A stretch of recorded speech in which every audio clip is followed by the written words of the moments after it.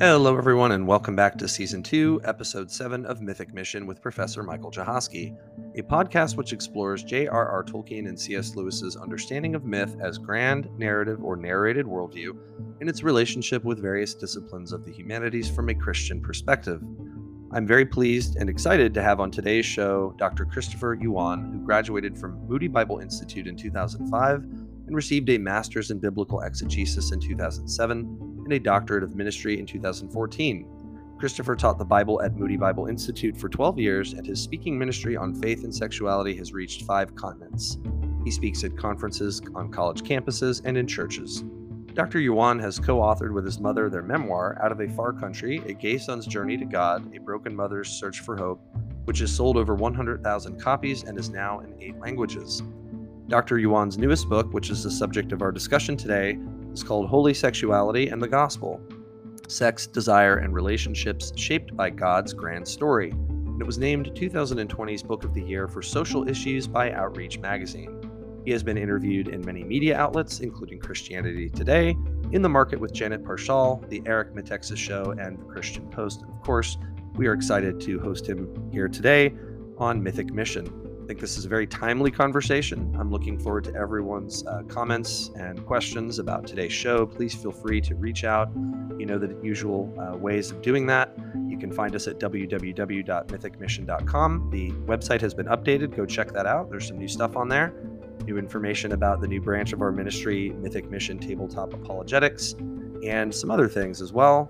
We would love to hear from you on the Facebook group for Mythic Mission, which is by private invite only, for being a Patreon supporter. And don't forget that if you are moved to help support our show and our lay ministry, please go to our website. You can find information about how to become a patron for as little as $3 a month on patreon.com and get a lot of really cool perks and merchandise, as well as some other things that are forthcoming. So very exciting time to join us on the mission. We hope that you'll prayerfully consider that. And we're very excited to talk with Dr. Yuan today. One last thing, I've entitled today's episode, Be Holy Because I Am Holy. This is a reference to Leviticus 11:44. And in case I forget to put that in the show notes, I want to make sure that I stated that. And of course, that's going to be a subject for today's conversation. It's going to come up a lot, what holiness is. And I really think you guys are going to be blessed by this and going to be challenged by some of the dialogue, and I'm hoping to hear from you. So we're looking forward to it, and enjoy today's show. We'll see you out there on the mission, and God bless.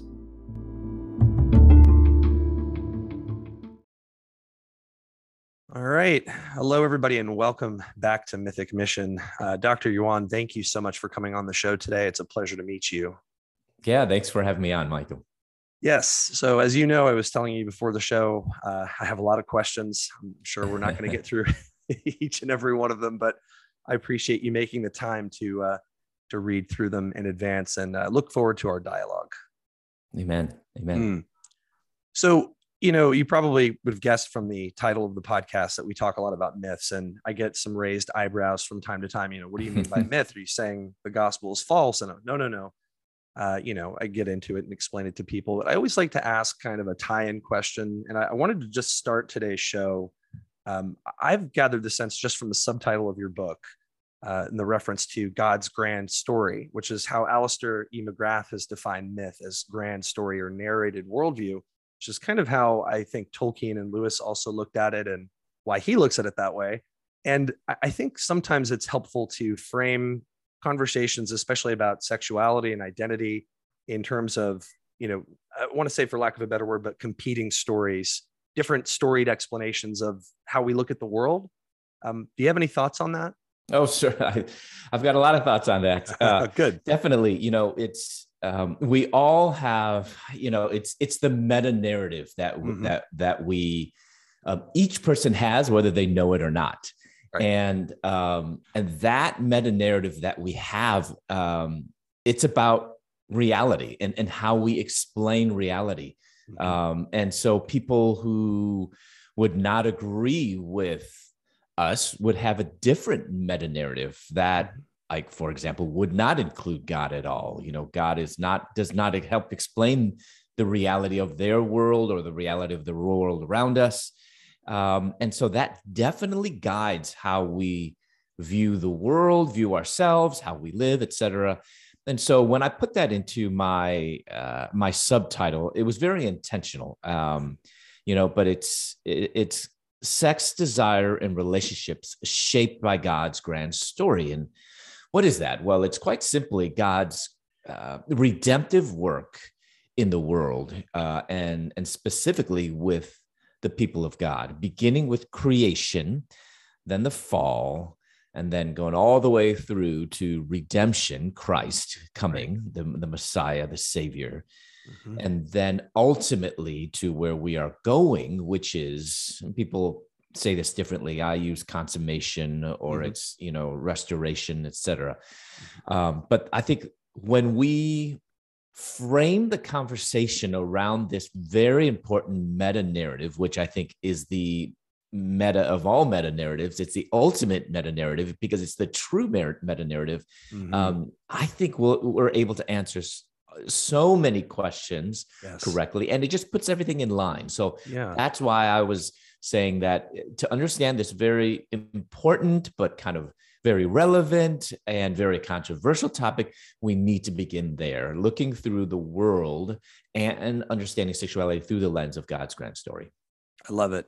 Yeah, you're speaking our language. And I think McGrath, I mentioned Alistair McGrath, whose work I admire. He put it this way, that the Christian meta-narrative or myth is the story that makes sense of why we tell stories. And he says that. I would add that it also is the story that makes a place for the other stories that like Lewis said in one of his essays, that men's myths, right? The glimpses of the cosmic story.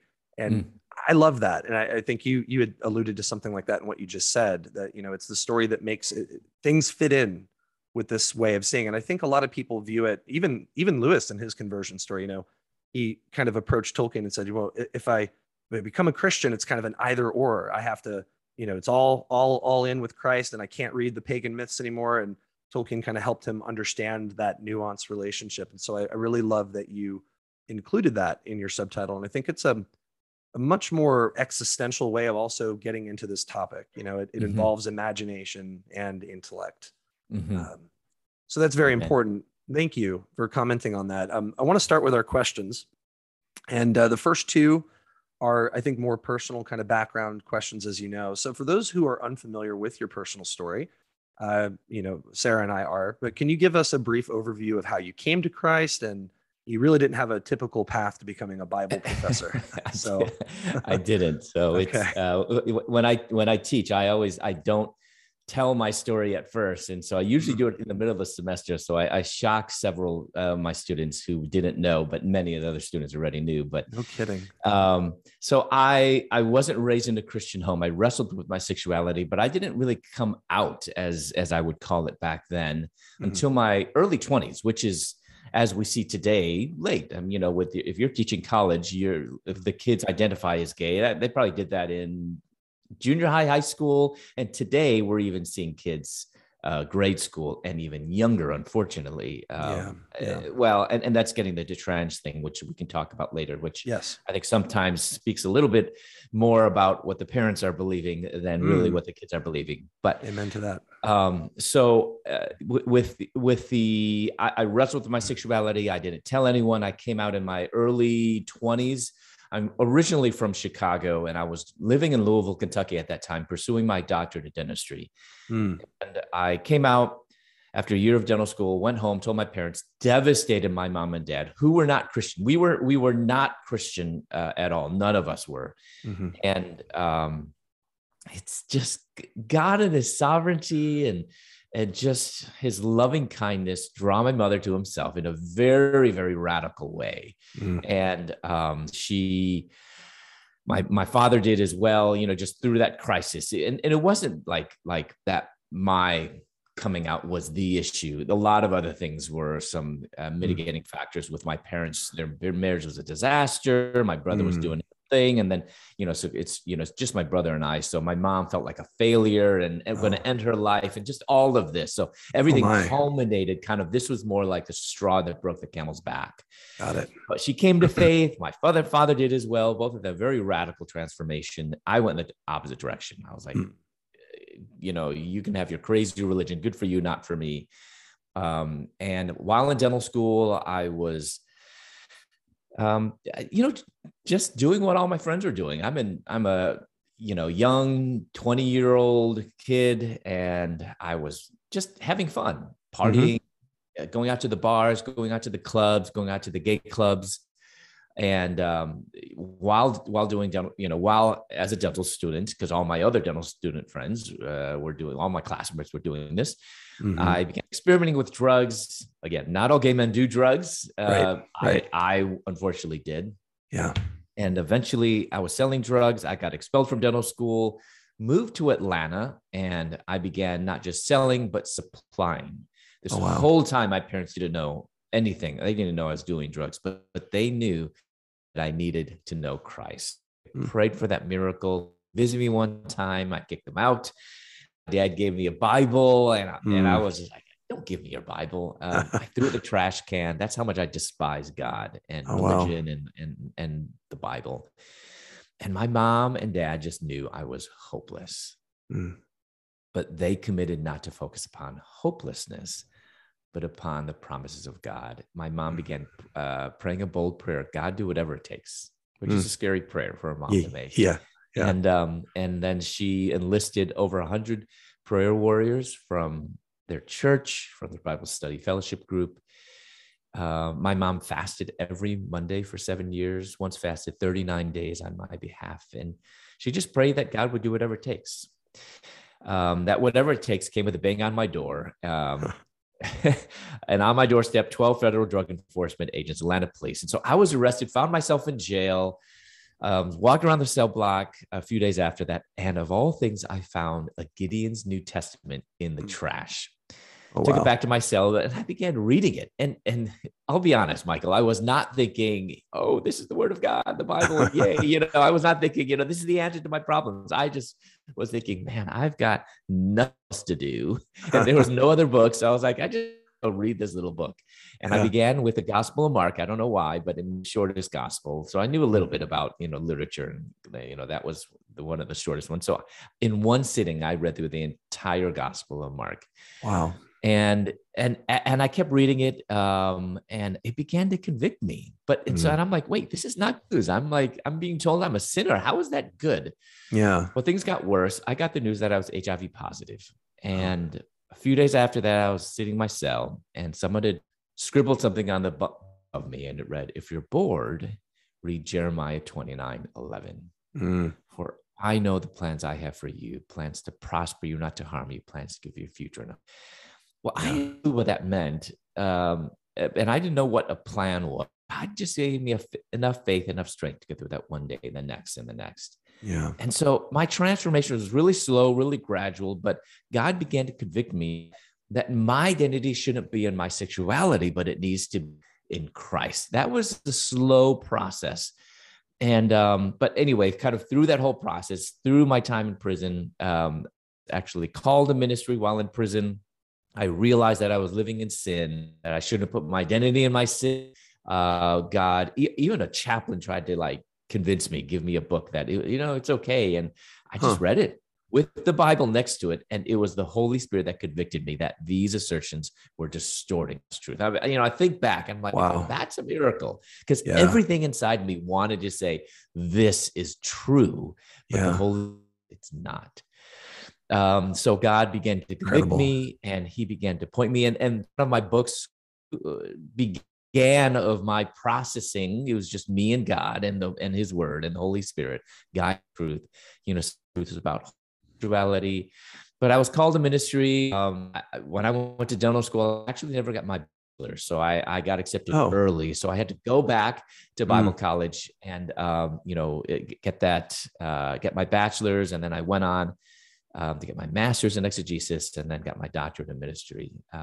So just wrote my book with my mom, our testimony called Out of a Far Country. And then my newest book, Holy Sexuality and the Gospel. Yeah. And I see that you touched a little bit on my next question. Thank you so much for sharing. It's such a beautiful story, but I think probably at the time, it didn't feel like one. So much of it God always reveals and glimpses backwards in our life, as we look back and kind of see his providential hand. So I can only imagine what that experience has been like for you. Thank you for sharing it. So my next question, it probably overlaps with some things you've said, but in your first book, which was the memoir you mentioned you wrote with your mother out of a far country, when you came out, you mentioned to your mom, both of you were not yet believers in Christ, and neither was your dad, correct? That's right. Her initial response was rejection. And it wasn't until she became a Christian, then realized that she was a sinner as well, that she was able to love you as God loves all of us. And I want to hear more about that. But just with one last thing to add, I'll talk with many of my gay students who will say, that's just my issue is I have a problem with you saying that this is wrong. And being called a sinner, it kind of feels like, I don't know. They've struggled to kind of explain it to me, but it just feels like, on what grounds are you saying that I'm a sinner? And I don't know if you can help address that a little bit too, but so about my mom and my dad, they, we hear the narrative today that whether it's in movies or, Netflix documentaries, that Christian parents cannot, and let me preface that, Christian parents who actually believe in the Bible, who actually believe that God is God, not this kind of force be with you type of God, but he is the God of Abraham, Jacob, Isaac, and Jacob. He is the God of the Old Testament and the New Testament. Jesus is his son. People who have this high view of Scripture cannot love their gay children. They have to get rid of the Bible. They have to shut off and maybe become a so-called progressive Christian or mainline, whatever it is. But I had the exact opposite experience. My parents were not Christian, and in essence, they rejected me. It wasn't until they became followers of Jesus that they knew that they had to love me as God loved them, Romans 5, while they were still powerless, while they were still sinners, while they were even enemies. And that's the beauty of the gospel, that understanding that God loves us, even though he does not agree with how we live. And even neither does he agree. I mean, the atheist, for God to love the world. So that applies to all people, not just Christians. It doesn't say for God only love Christians. Exactly. So with like the question about your student, students, and these are questions that I get asked as well. I think I help people to understand, or maybe I can, I think a good apologist is a person that doesn't always have all the right answers. We have a lot of lay people think that, to be your apologist, or, a good apologist is someone, like these people who are so knowledgeable and have all this stuff in their heads, and they, can answer every single question. I actually think a good apologist isn't necessarily someone who has all the answers. It's someone who just asks good questions. Amen. And who and to do that, you got to listen. So you got to listen to their question, and then kick it back with another question. It could be simple. One of the easiest ways is a clarifying question. What do you mean by? Before I answer that question, can you explain to me what you mean by sin? What's your understanding of that? And oftentimes their explanation of sin is not the Bible's definition of sin. I mean, the Old Testament, when it talks about sin, it's missing the mark. And so, in other words, it's not perfect. Who of us can say we're perfect? And so that it's not just, because we think, or I used to think, sin is being a murderer, a rapist, whatever, just the worst of the worst. Yeah, easy. It is examples. That, but it's also a person who, does what God wants us to do, and we don't do it. It also means being jealous or hating in my heart. So I think that's helpful to reframe it, that we're not accusing you when we say you're a sinner, that you're a murderer, whatever, but we're just saying we've all missed the mark. And this is everyone. I'm not just pointing out to those who have same-sex attraction or identify as gay. Every human being, as Scripture clearly communicates, has missed the mark. Very good. And I think maybe the underlying presupposition is that they have a problem that the foundation, the grounding for calling this a sin, um, being gay a sin, or having same-sex attraction, or many of the other examples we could think of, is that it's grounded in what the Bible says. And so it's a mistrust or distrust of the Bible, and maybe that leads back to a lack of belief in the personal God of the Bible, et cetera. So Yes. Yep. well, I think we'll come back to this. Yeah, good. But that was really helpful. Thank you. So my next question, early on in your book, you say that the subtle shift, I'm quoting from you, from what to who has created a radically distorted view of personhood. This is a very important topic. I think people are really going to benefit from this. Can you talk about what you mean by that as it pertains to sexuality and identity? Please. Yes, definitely. Yeah. And I'll have to kind of reveal a little bit as well that I was heavily influenced when I was writing this by Rosaria Butterfield, Dr. Rosaria Butterfield. And she wrote 3 books. She's working on her 4th right now. But first one was like her memoir. Second one was on identity called Openness Unhindered. The third one was a little bit more practical theology on hospitality. And the 4th one now she's working on is the 4th one now is kind of about lies that we have in the world. So it was a second book that focused upon identity and really helped with me understanding about personhood and understanding sexuality through the lens of philosophy and theology, which I think was missing a little bit. But so what she was really and helped me understand, and so what I was trying to communicate is, for so long we have viewed sexuality rightly as what we feel, what we do, the relationships we have, what are, our experiences. But I would say beginning in the mid 1800s, it shifted from not just what I feel and what I experience, but who I am.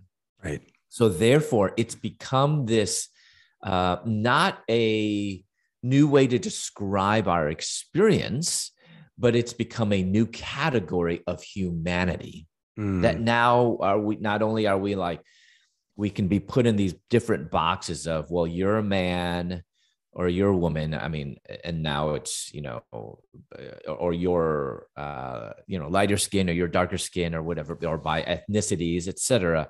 But now we are put in these categories according to our sexual and romantic desires. And we're even seeing that going further now to our subjective reality of ourselves, known as gender. Right. This is where it's, we're shifting this, we have this paradigm: heterosexuality, homosexuality, and bisexuality. But this framework, heterosexual, homosexual, bisexual, it turns our feelings into our essence. Yes. So, as I said in my book, it turns desire into personhood, right? Experience into ontology, where now experience reigns supreme and everything else has to bow down before it. That's right. I often like to say, no longer are we sola scriptura, scripture alone, but now it's sola experientia, experience alone. And that is basically our God. Yes, I couldn't agree more. And I love that quote: the terms heterosexual and homosexual turn desire into personhood, experience into ontology. So how, we feel has now become who we are. And, exactly. and in so many ways, this is wrong. And I think behind that, once again, is one of the big assumptions or presuppositions of our modern or postmodern age, is that truth is in the eye of the beholder. Goodness is in the eye of the beholder. It's purely subjective. It isn't just how we think. Of course, we're subjects with, epistemologically, we are the ones doing the thinking, but what we're thinking about is objective. And so I think there's confusion with just basic philosophy, and that problematic assumption undergirds this. And so now it's, however I feel, this is who I am. And that can be very problematic. And I think it is very problematic in so many ways, so even transcending this conversation. So a little bit more on that. Could you just give us a few highlights of the historical background you mentioned? You said starting in the 19th century. this change from behavior to identity with psychology has been so significant. Could you talk a little bit more about that? Well, we have the mid 1800s, where we call that the Romantic period. So before I was a Christian, I played piano. So, oh, nice. So your listeners can't tell this, but I'm Chinese, and well, maybe for my last name. I often joke, that being raised Chinese American means three things: obey your parents, do well in school, and practice piano. And my favorite time period was the Romantic period. You had Beethoven and Chopin, and it was just all. I mean, I also like Baroque as well, Bach. But Mozart kind of on the cusp of, in between. I love that period because it was like getting in tune with your emotions. The art and the music was so, it just drew you in. I'd weep, sometimes hearing just some, Chopin or just all of that period is phenomenal. Agreed. But then there's this the subtle underneath. So, Romantic period, I think, is more about the literature and the poetry. I mean, William Wordsworth, my favorite poem is, I wandered lonely as a cloud, the daffodils one. And so it's all about getting in tune with nature and emotion. So a lot about, the literature and the art and the music, but there's a myth underneath that. There's a meta narrative underneath that. So Romantic period is not so much known as a kind of philosophy or a worldview, but actually it is. Yeah, that's right. In that, of course, they were kind of responding as well from the church. The boogeyman is the church, but they threw the baby out with the bad one. So they threw, the problems of the church. They threw God out along with the problems of the church. And so obviously that leaves a void. In other words, if we're not created, which is what all the philosophers and the thinkers in academia were thinking then who are we? And so they had to kind of then create themselves. And they were also kind of responding to kind of the industrial period where everything was just very wooden. And I mean, so much grew during that time as well, but it was kind of going back to, we've got our feelings and let's get back in tune with that. So that's, in other words, that's the soil from which now we have, these psychological, psychologists like Freud, which was toward the end of the 19th century. And he really popularized these terms, heterosexual, homosexual, bisexual. Now, he wasn't the one that coined them. Right. Other German psychiatrists did, but he definitely made them mainstream to where, and it's careful. We need to see what they were doing. They were not really describing, this is the experience and we're going to kind of name it. But actually what it then became was it's a new category of personhood, kind of to, the question what we were just saying before. Yeah. So we have that, it's the Romantic period, but then we have these philosophies that were during that time period, like existentialism, which is all about experience, We have no meaning. So how do we create meaning? It's through our lived experience. Again, That's right. So we're seeing the connecting the dots to where we are today. I mean, everything that we see, which of course I didn't realize this until I was in seminary. When I took a philosophy class, I was like, whoa, I did it, in history. And I was like, I had no idea, like what I'm thinking today is rooted back 200 years ago to this and even further. I mean, we can even go back to, Plato and stuff. That blew my mind. I didn't get that as a high school kid. I just must have missed all that. But when I was able to connect those dots of how my thinking has been so shaped by these ancient people that I thought were boring and didn't make sense. That's our culture in the West is not what we are apart from how it was shaped hundreds of years ago. So definitely during that time. And then we have nihilism as well, that it's like, it's kind of this angst of, and it really comes down to there's no God. Ultimately, that's how I see it. It's this wrong meta narrative. But that's where we are today. So when Christians who sometimes don't understand the philosophy and the connect the dots part. We're like, oh my goodness, where did all this come from? Transgenderism. It's like, just follow the dots. I'd like to say, and then of course from that we have postmodernism. I mean, so really, I feel like all we're doing, this is not anything new, really. We're picking the rotten fruit of postmodernity, nihilism, existentialism, and the Romantic period that were never really addressed, or I mean, they were addressed, but they were just left to kind of fester and to grow, and even in the church, which I think is, also unfortunate. But yes, so that's the progression of where we are today when it comes to sexual identity, and now especially gender identity, is we can find its roots back, several hundred years ago. Thank you. That was very helpful. And I think it's great. I heard this phrase somewhere. Maybe it was Tim Keller. I don't know where I picked it up, but Nietzsche has a genealogy of morals writing. I think maybe I'm thinking, yeah, but there is a genealogy to our ideas, right? That's kind of what you were talking about. And I think so many of my students, just the other day, we started our summer term and just talking about the broad brushstrokes of the three eras, pre-modernity, modernity, post-modernity, just hearing about how much each of those eras has influenced the way we shape and the way we look at identity and art and, the world we live in and how we can know things is, it's incredible. And watching them kind of discover, oh my gosh, I didn't realize that this was an influence on how I think now.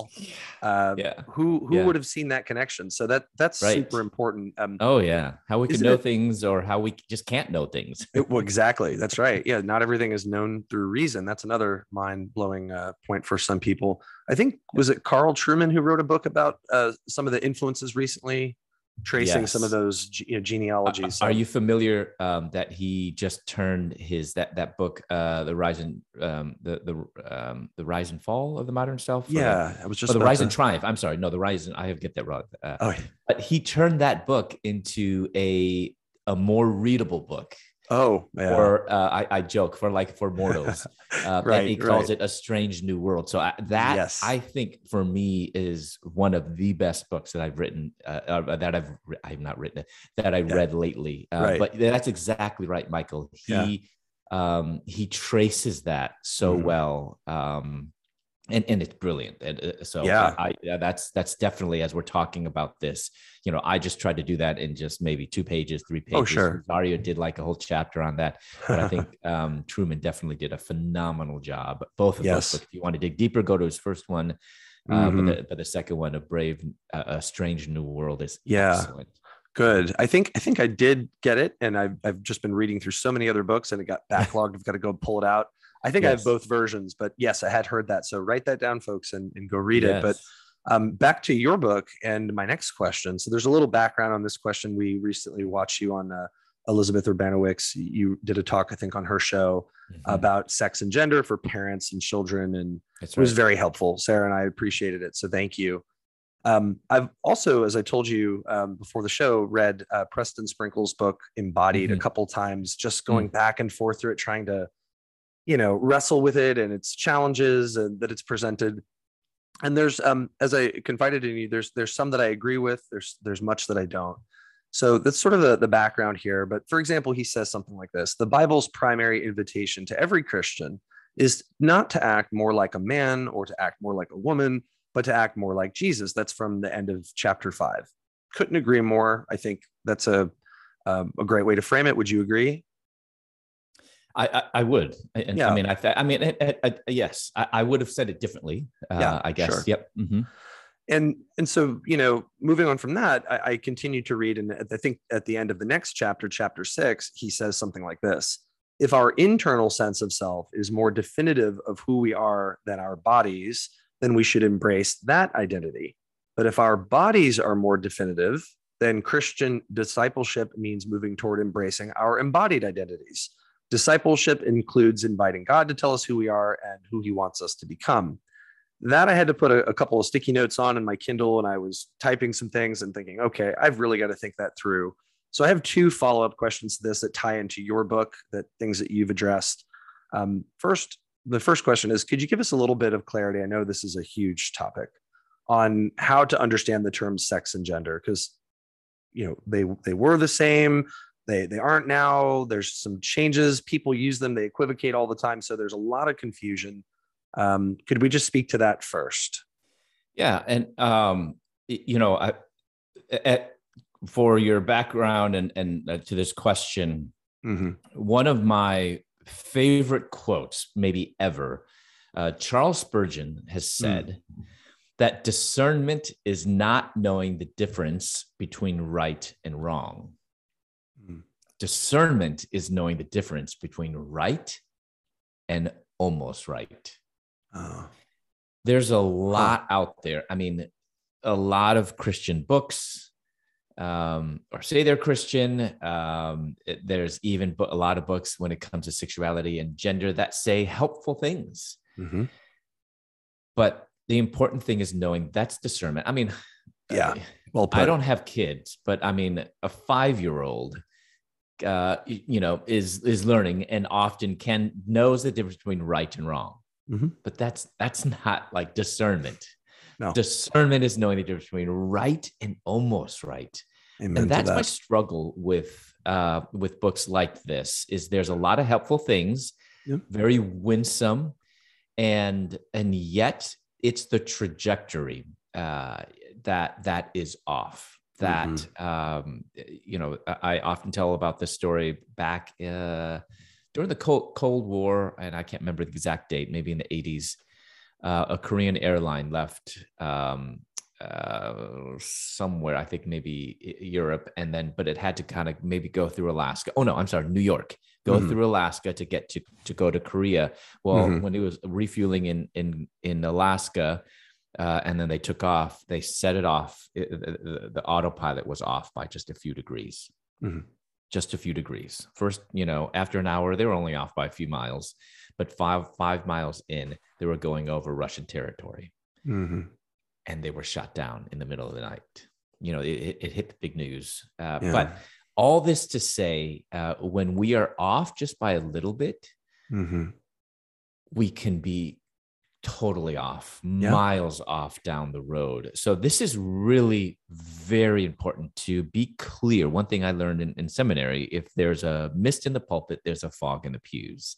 And so as that weighs heavy on me, as I teach, as I write, people are looking to me. If there's a mist in what I say, there's going to be a fog in the audience. Well said. And so this is kind of one of those things in these statements that is just not, maybe even worse than misty, but people are just confused. It's very loving sound. But anyway, I think it's important for us to distinguish between masculinity and femininity, as opposed to kind of how we act or live, because I think that was just a little too vague. I think it's more clear about norms. But let's go back to kind of these categories of sex and gender. I mean, as we know, Michael, it used to be sex and gender used to mean are fairly synonymous. And even today, people kind of use them synonymously. But the world, especially transgender activists and gender and feminists, et cetera, we're seeing they're actually making a very clear distinction between sex and gender. And Michael, you'll probably appreciate this, being in, working in the arts and working with language and stuff. Years ago, maybe decades ago, gender was essentially, a discussion, at least in academia, only in like English departments or literature or Latin, or we're talking about gender, right? Of words you're doing declensions and, whether it's Greek or Latin and, German and, so we're thinking about gender in that way, that this verb, and then we're matching an adjective or a pronoun, and the genders need to match. But that's a pretty objective thing that, of doing that.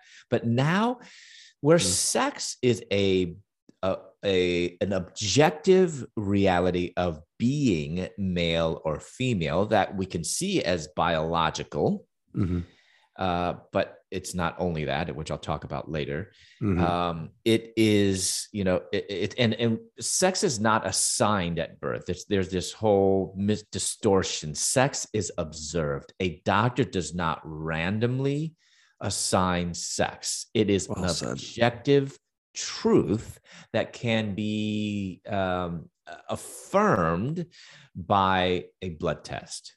Yeah. Now, what about intersex? That's oftentimes kind of the pushback. Now, Yeah. intersex is a biological anomaly. Mm-hmm. As someone who went to dental school, I studied years. I was 3 months before I was getting my doctorate. I passed national boards, part 1 and part 2. I just didn't get my actual degree and I was 3 months away from getting. So I know the health science world really well in the medical field. Good. And anomalies, a medical anomaly never nullifies categories, ever.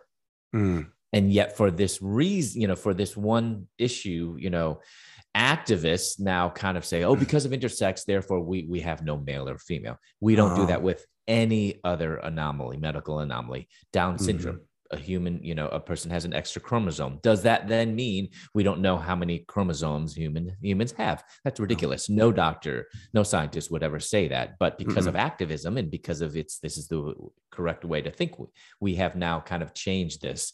Wow. So that's sex. Gender is not objective, but it's a subjective self-realization or self kind of perception of ourselves. I view myself as a woman. Now, I don't want to get into, I do believe that this is something, it's a condition of people. Sure. But that's not my point. Right.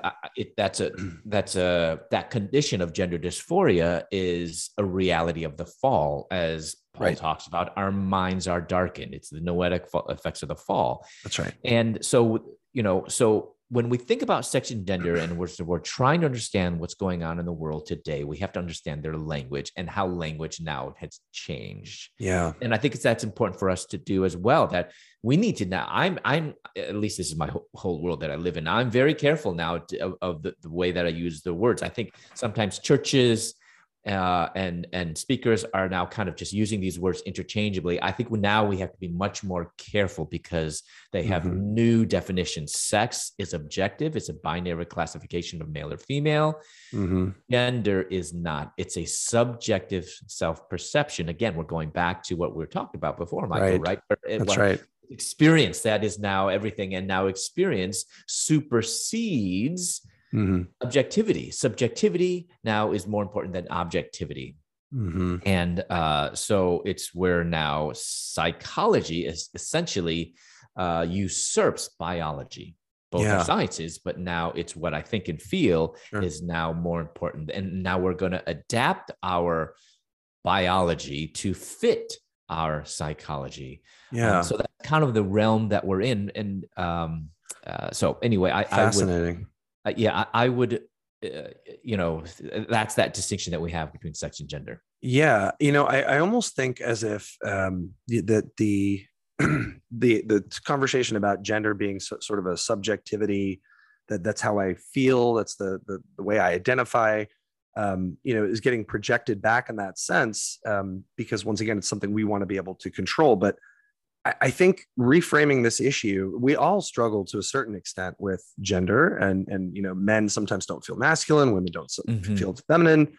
But reframing this to put it in terms of what our identity truly is in Christ, and we're going to come to that, might help alleviate, right, some of that problem. Well, and also I would, and this is where gender is so fluid right now in its definition, at least, and its definition, because when I look on like most of the definitions that are on Merriam-Webster or Oxford, it's I think it's using gender in like masculinity and femininity, and I would call those more norms. But I see this younger generation not so much.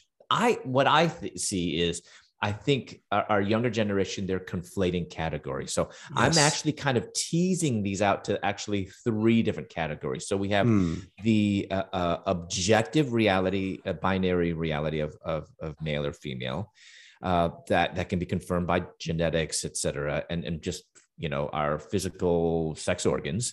Number 2, it's the subjective reality of how I perceive myself. Do I perceive myself as a man or woman?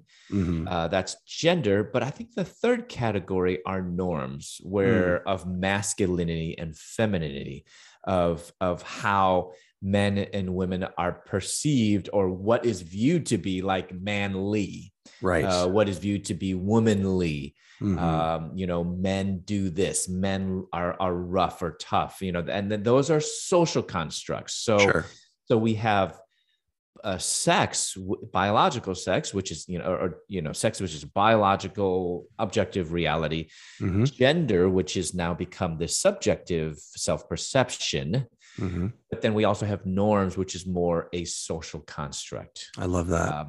And then, so we have that, but then I also have this fourth category, which are roles that are biblical, talking about how we call this kind of the whole discussion about biblical manhood and womanhood, where we have these distinctions. So I actually kind of see 4 roles, and I don't know if you can tell so far, Michael, but I like categories. I'm very categorical. That's the way I think. Like I'm not so much. Rosario is really good at these big picture type of things. I kind of get into the details, and I like to kind of.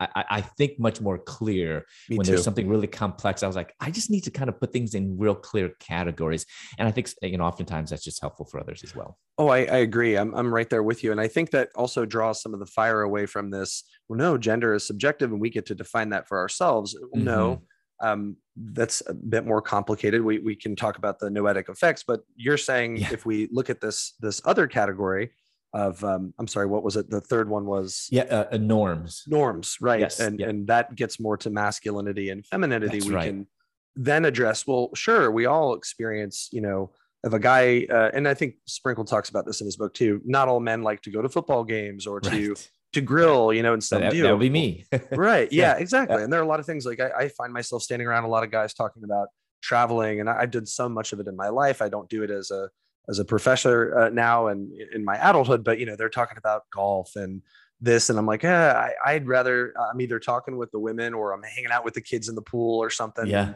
A couple guys want to come over and talk intellectual stuff. I'm like, oh, that's me. Yeah. Or they want to nerd out, but yes, I can use myself as an example too, to say, but I love to grill. So, okay, does that make me, what does that make me? Yeah. Do I, am I a woman? Or right. Yeah. Right. One quarter. Yes. How do I divide that up? So, and I think it's good that, to further explain the norms, I think it's right for us to question that, in America, like we were just saying, a man is someone who likes to grill or go to the football game, or a construction worker.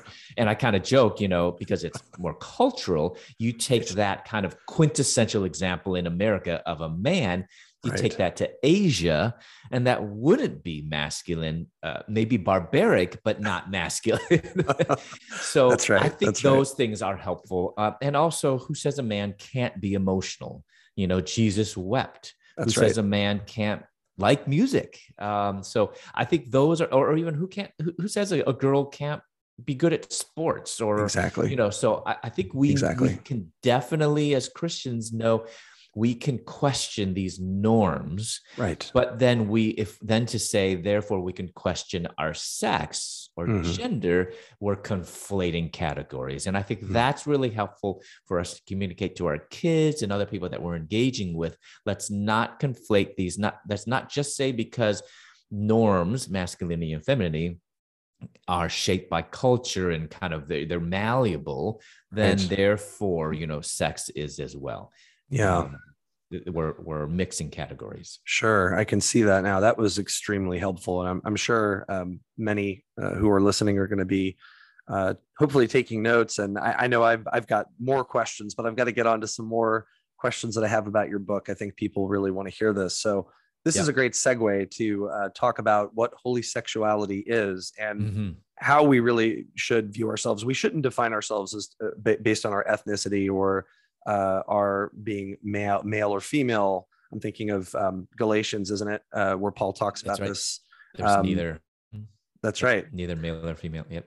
Yeah, I love that. Love that verse. And so instead, we're to be rooting our identity in Christ. And I remember too, I first encountered this idea before I found your book Rebecca McLaughlin has a book, I think, called Confronting Christianity, and she approaches it in a similar kind of way. But let me hear from you about what holy sexuality is for you. That's the heart of your book. Yeah. So we should talk about that. Yeah, it is. And I think, kind of pulling off of, Galatians there, that there's neither male or female, there's neither slave or free, Jew or Gentile. But right. It's interesting where it says there's neither male and female. That's a little thing to, interpretive thing to kind of go under, but I'm not going to go in that direction. Yeah. But definitely, but also, I think Paul wasn't meaning that there's just somehow this obliteration that like we're in heaven and we're going to be androgynous. Right. Not at all. No. It's just, talking about, equality in a sense, that we're talking about here. This is about equality in scripture, that we're all the same. Right. Doesn't mean that we're no longer distinct. Right. But so, yeah, and then we have this kind of also myth in a sense, or misunderstanding. I'm using it a little differently now. Misunderstanding of how my sex as male or female, and my ethnicity as Chinese, and my sexuality, whatever a person might identify as, is now the same.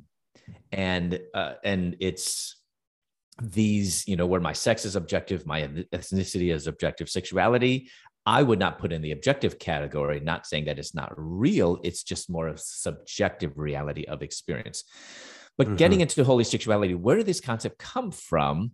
It actually kind of was birthed out of my frustration. I was a new Christian, and I'm like, okay, reading the Bible. Yeah. I have tons of time in my hands, reading the Bible and coming across these passages, Old Testament, New Testament, Genesis 19, Leviticus 18, Leviticus 20, Romans 1, 1 Corinthians 6, 1 Timothy 1, and some other passages. And I'm like, okay, I see where the Bible's saying that same-sex relationships are not his will.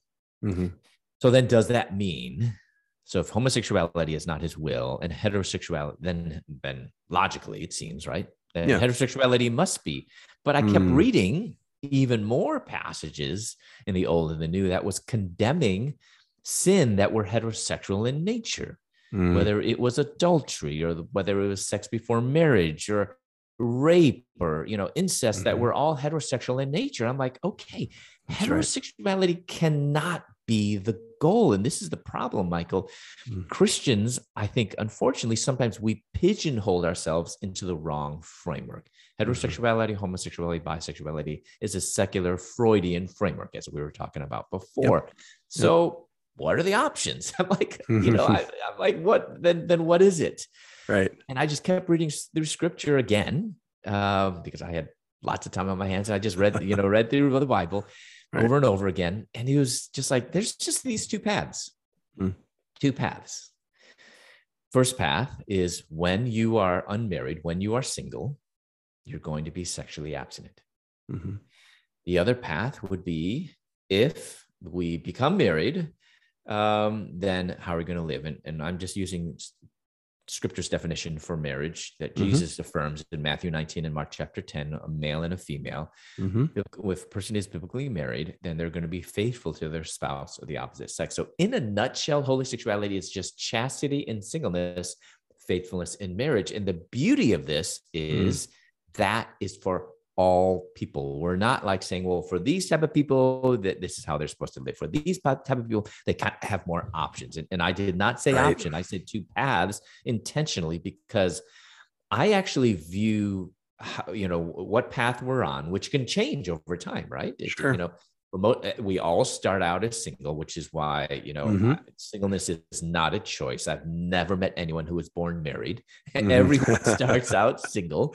That's right. And we also end up single, Matthew 22 in eternity. But many people in between will be. So I view singleness not so much as a kind of this temporary state before marriage, but I almost view marriage as this temporary state before eternity. Love that. So we see that this is for all people, either chastity and singleness, faithfulness in marriage. And we have some who are kind of today saying, well, I don't have that choice. So I just has to be celibate. I don't actually, in my books, I didn't use that term intentionally as well, because I think celibacy now has become this chosen lifelong vocation that I'm not exactly convinced that is exactly what God is calling us. That is necessarily what is something I think that's more rooted in more church history. This concept of a lifelong chosen vocation. Some people might make that, but I think for most people, this conversation of celibacy has totally eclipsed the more important conversation of just the state of being unmarried, the state of singleness. 1 Corinthians 7, that whole chapter that Paul talks about, is not actually a chapter on celibacy. It's just a chapter on singleness. Agamos is the word there, agamos, which just means unmarried. And so I think that's much more helpful for us to understand. So holy sexuality, I think it's more helpful just to think of, this is not like my lot in life. I just have to be single for the rest of my life. But it's something that we hold out with an open hand. For me, I'm still a single man at 51, but I'm open to marriage because I'm open to what God might do in my life. But I'm not seeing that as the ultimate goal, or marriage is the only way to be happy or even to be whole. I'm only whole in Christ. I might become one, but being whole is, so I tell my students, even at Moody Bridal Institute, that before you become one, be whole. In other words, before you become one in marriage, be whole in Christ. Marriage does not make you whole. Jesus does. Wow. Yeah, that is something I think both my wife and I would have liked to have heard more in the what was it, one premarital requirement meeting with the pastor. Right. And we're good to go. Let's right. I don't know who it was that said it, or maybe it was an in-law, or maybe it was Sarah, but it's like the only thing we allow people to do without really getting qualified. Marriage is right. But I think we could approach being single the same way in a sense. I mean, it's also an art. It's something we need to learn to do well. But I love how all of this is pointing to our identity in Christ, and that we're not whole. Having more friends on Facebook, or having more actual friends, or both, or having a spouse, or getting that accolade or that job isn't what makes us whole, but it's being recognized as the child of God. Amen. And that is very powerful. And I think that will help people greatly, and just meditating on that. So I have so many other questions, still too, about lingering questions about gender, but I do want to come back if we can to that. I know we're running low on time. It's all right. This is fun for me. Oh, good. Well, me too. I mean, I guess if I could for a second, I'm still struggling with, so is gender something that we should, should we, even as Christians, should we use the word? Should we refer to just a person's sex? Because we don't want to say that it's subjective, in the sense that, because that would leave it open to saying that I can choose what I want to be. That's more about the roles and the other categories you were referring to. So I guess I'm kind of still feeling a little confused on how we should use that word. Yeah. And maybe even going back to, what the author had, what Sprinkle had said, if you think your identity is in your gender, then fine. But if not, then, I can't force anyone. I don't force someone to believe in Christ, because ultimately that's really the issue. It's not ultimately about sexuality or gender. It's ultimately about surrendering to Christ. That's what it is ultimately about. But for me to say, well, if you want to do that, that's fine. If you want, I cannot in my right conscience ever say that. No. It's not that's not helpful for a parent. That's not helpful for a pastor. That's not helpful for a Christian. We do not just kind of just nod politely in the face of hurtful lies that I know, would be. Now, with that being said, that does not mean that I'm going to be hitting people over the head with the Bible. Like, my parents did not do that. They actually very rarely brought up "I'm living in sin," which can be some, insight for parents. Our kids know what we believe. I'm not a parent. Parents, your kids know what you believe. I knew what my parents believed. They might have said it a few times, toward the beginning, but I knew they were not changing. Right. Just by the way they lived. I mean, and what does it mean by how they live? I saw Jesus. I mean, they could not, anytime I would see them, which was not a lot, the Bible, Jesus, scripture, I mean, all of that was everywhere apparent. They lived it. They really did, which was another lesson for us as adults. If people don't see us on Sunday and they see us Monday through Saturday, do they know that we're a Christian? Yeah. For my parents, it was so obvious. Like they had Moody radio playing like 24/7. They were going to, they said they were like Christian conference junkies, and they were just very active in their church. They were very active at Bible study fellowship. So they were so busy throughout the week with all these things. And they weren't just doing it, they were living it at home as well. So it was so obvious to me. And so as a Christian, I can in my right conscience say, well, if you want to do that, well, that's fine. That's postmodernism. That's relativism. I'm not going to be hitting people over the head with that, but I want my hope. I don't ever want to get to the point where I'm like, well, that's fine for you. Right. I want that person. If they really ask me my opinion, I'm going to tell them, number one, the most important thing is to know and follow Jesus. Yeah. And through that relationship, that's going to point us to be more Christ-like. And if you want to know more about that, I would love to tell you more about that. That's great. That is the goal. I don't ever, so I really struggled with that statement. I did too. I mean, discipleship includes inviting God to tell us who we are and who he wants us to become. That should be qualified a bit to say, to follow him, to be his disciple. That's right. Not to be, struggling with gender dysphoria, or whether I really am a man even though I was born a woman, or vice versa. This is missing the point. That's what we should be inviting God to tell us who we are in Christ. And it comes back to that Galatians verse, which I know where you were going with that, is that I know that many people maybe in the LGBTQ community might interpret that as though there is no such thing as male and female. Those are all subjective. We're just androgynous. Right. Yes. And then they go to the passage about Jesus saying we'll be like the angels, which was also misinterpreted. Yes. So I understand that. Which I would go back to, the image of God. So when I talk about sex and gender, and so I have a talk where I talk about those four categories: sex, gender, norms, and roles. Right. I end with talking about the Imago Dei, which is so key, because in Genesis 1:27, the very well-known Imago Dei passage, that God made them, God made man in his own image.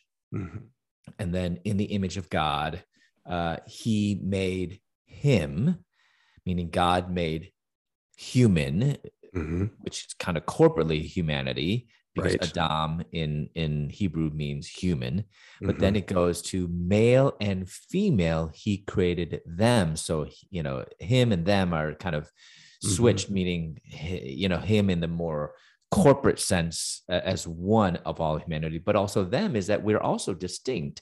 But what's beautiful here is in this kind of this three parallel lines of poetry, as you follow it, they're all parallel, is that whereas the first and second are very clearly, just flipping around the prepositional phrase with the verb, subject, verb, object.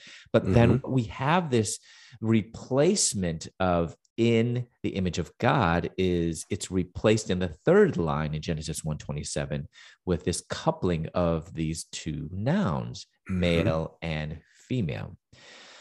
So as you know, in church history, there's been all this discussion about what in the world is the image of God. And there's a lot of different approaches to this. But one thing that I think is often really missed is that when we look at Genesis 1:27, the passage on the image of God, what you cannot get away from is this very clear correlation between being created in the image of God and being created male and female.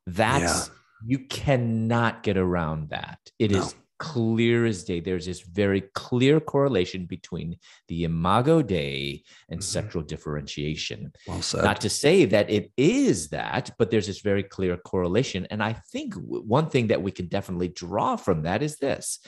that as much as the image of God is essential to being human, male and female is also essential to being human. So, also a second thing that we can get is sometimes Christians, we oversimplify sexual differentiation just to be biological. It is that.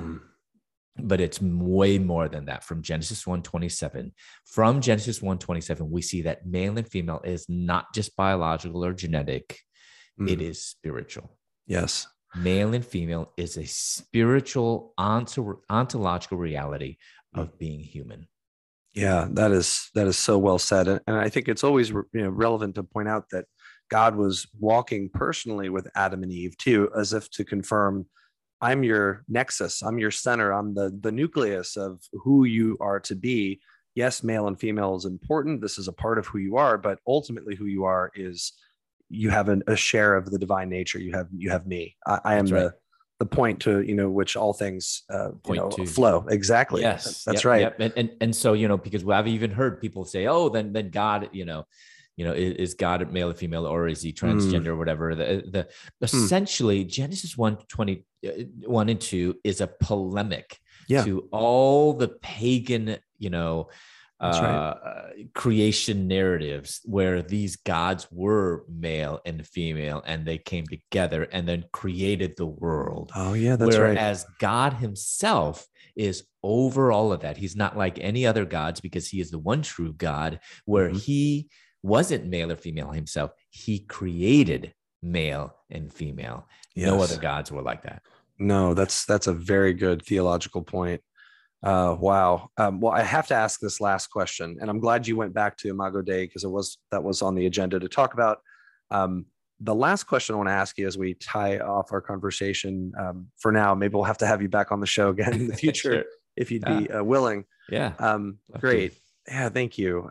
So towards the end of your book, Holy Sexuality, you talk about guidelines for outreach, and not just for Christians, but I think just for people who are listening, because I know there are some that are not, who are just looking for some clarity about navigating conversations about this. So which are the ones that you feel strongly about the most that we should know? I mean, especially for our Christian audience, of course, but there's so many good ones in there, but could you give us maybe your top 3 or something like that? Yeah, I would say, when we have this desire, and I think many of us do, especially now, and when it's all around us, have a desire to minister, to share Christ with our LGBTQ plus friends, neighbors, coworkers, relatives. It could be our son or it could be our uncle.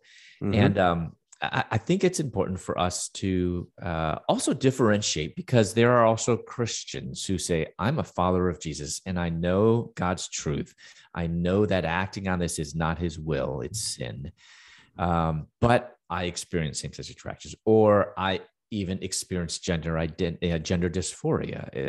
It's a reality of the fall. So just as we experience, different realities of the fall, whether it's an addiction or an eating disorder, a reality of the fall is this gender dysphoria. So there are Christians who are really wrestling with this, but they know this is not right to act on it, so they don't. How would we minister to them? I think we would hope that we are a person that is safe. I use that word kind of because the world loves that word. The world loves that word. And I always wondered, should not the body of Christ, should we not be the safest place in the world? Yeah. Are we safe? Yeah. And so if someone comes to you, when they're in time of need, I think I would thank them for opening up and sharing that with me. I wouldn't ask them because they need to do it in their own time, but you can kind of create that safe space to, where they would be willing to be like, and I would tell them, I just want you to know, I love you as a brother in the Lord, a sister in the Lord, and nothing can change my love for you. Nothing can change my friendship. That kind of creates that safe space and invites them in it. But I would listen to them, not be first to kind of, well, this is what I believe, but listen and use open-ended questions. Tell me more. But a really important thing is help them to remember that their identity needs to be in Christ. I mean, we've already talked about this, but if there's one thing that I think Christians were missing, is that we don't fully understand how sexuality has become not just what we do or think. It has wrongly become who we are. And that's very easy for Christians, even because we're living in this world saturated by it, for us to kind of fall into that mistake as well. So we need to remind each other, Michael, this is, what you're feeling, whatever, not even related to sexuality. That's not who you are. What you do is not who you are. For me, I need to remind myself that daily. And so as Christians, I think that's really helpful. We are followers of Jesus. We're created in the image of God, but because we have put our faith in Christ, who is now the perfect image of God, that's why we want to put our identity in Christ. Essentially, this is just union with Christ. It's what the early church has talked about till now for so much, in him, abiding in him. So this is not kind of a foreign concept. It's just, I think identity, when we say union with Christ, most people are like, what does that mean? But I think identity, because identity is so much in our common vernacular now, identity really makes sense. But how do we share Christ with those in the gay community who don't know Christ? I think we need to be really bold in not expecting that they're going to come to us. Unbelievers aren't going to come knocking on your door, unless they're Mormons or maybe Jehovah's Witnesses. That's right. But we need to go next door to our the couple, and take them a casserole or say, hey, can you come over for coffee? And I know right away Christians are thinking, if I do that, am I condoning their sin? Well, last time I checked, we usually have sinners over for dinner. So there's nothing new. So I think that's really important for us to be intentional and help them to see this is, and we don't have to hold it on our sleeve and be like, hi, I'm a Christian, but maybe eventually after maybe the second, third time, we can share with them, and then they'll hopefully be shocked. They're like, wow, you're being friendly with me. And it's like, well, of course. So I think that's what kind of Rosario's kind of, very important, messages on hospitality are really helpful. What won me over most was being in a relationship and how people were pursuing me, even though I was pushing them away. My parents, I did not leave pursuing same-sex relationships because my mom and dad convinced me it was sinful. I left pursuing same-sex relationships because my parents showed me something better. And his name is Jesus.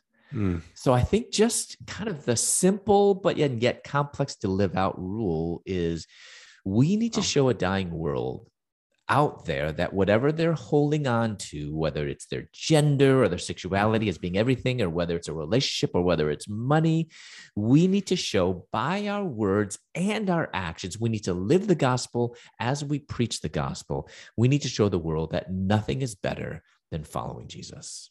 Wow. Yes. Amen. And we really need to, I think, learn to tell that story and to tell a better story, which is how we started today's show, right? To show them that Jesus is the goal. I'm speechless. That was wonderful. And I know I'm going to be re-listening to this myself to take more notes. So I've learned so much. Thank you. Is there anything else you think we've missed that you want our listeners to hear before we go? Or I mean, thank you so much, Michael, for being prepared. And we had I could probably go on for 2-3 hours on this. Me too. Me too. I think, maybe one thing I'd like to add about, I'm in the midst right now of working on a curriculum, and I'm really excited about this. So my book, Holy Sexuality in the Gospel, which we're talking about, and which you said you've read or a couple of times or whatever. Probably you could tell, Michael, when I wrote it, I had adults in mind, or young adults in mind.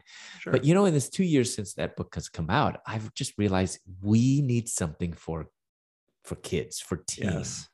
Yes. There's nothing out there. There's a lot of stuff about what not to do, abstinence. And I think those are important, but we can't build a Christian life on God's no. So what is God's yes? And so I'm kind of turning my 20 chapter book into 10 video lessons.